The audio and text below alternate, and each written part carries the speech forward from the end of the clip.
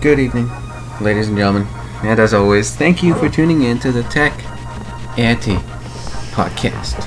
You guys can't see it, but I was doing a dance and I looked really good. Anyway, here's what's up. So let's start with everyone's favorite subject, Nazis. Am I right? No. But there is, quote, good news, I guess, in this area, believe it or not.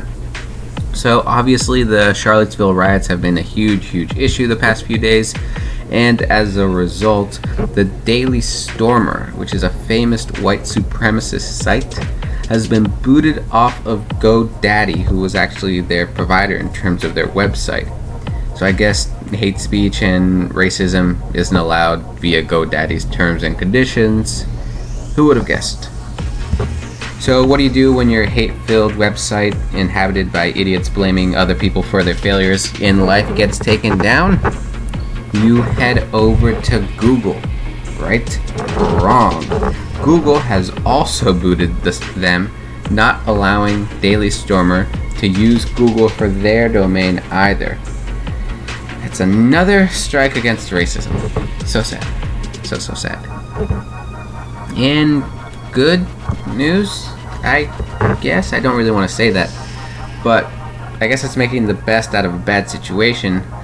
Recode has reported that the internet users across the world have helped raise more than $200,000 for Heather Heyer, the 32-year-old woman who was killed during the riots by some idiot in a car running through people at an anti-hate rally. The fund was set up to help her family, and it raised almost $250,000. So that's one win for the internet, making the best out of a bad situation. Let's not end with Nazi shit, because that's not anyone's favorite subject in the world. Facebook Marketplace is expanding to 17 countries across Europe, including, get ready because this is a long list, Austria, Belgium, the Czech Republic, Denmark, Finland, France, Germany, Hungary, Ireland, Italy, Luxembourg, Netherlands, Norway, Portugal, Spain, Sweden, and Switzerland. You can find the actual list on the blog, which is obviously techant.blog, if you didn't catch all that. But if you're in any of those places, you now have a place to buy and sell your used stuff. That's basically it. I'm sorry this one was kind of depressing, but when the world's kind of depressing, you don't really have much of a choice. As always, the blog is on techant.blog.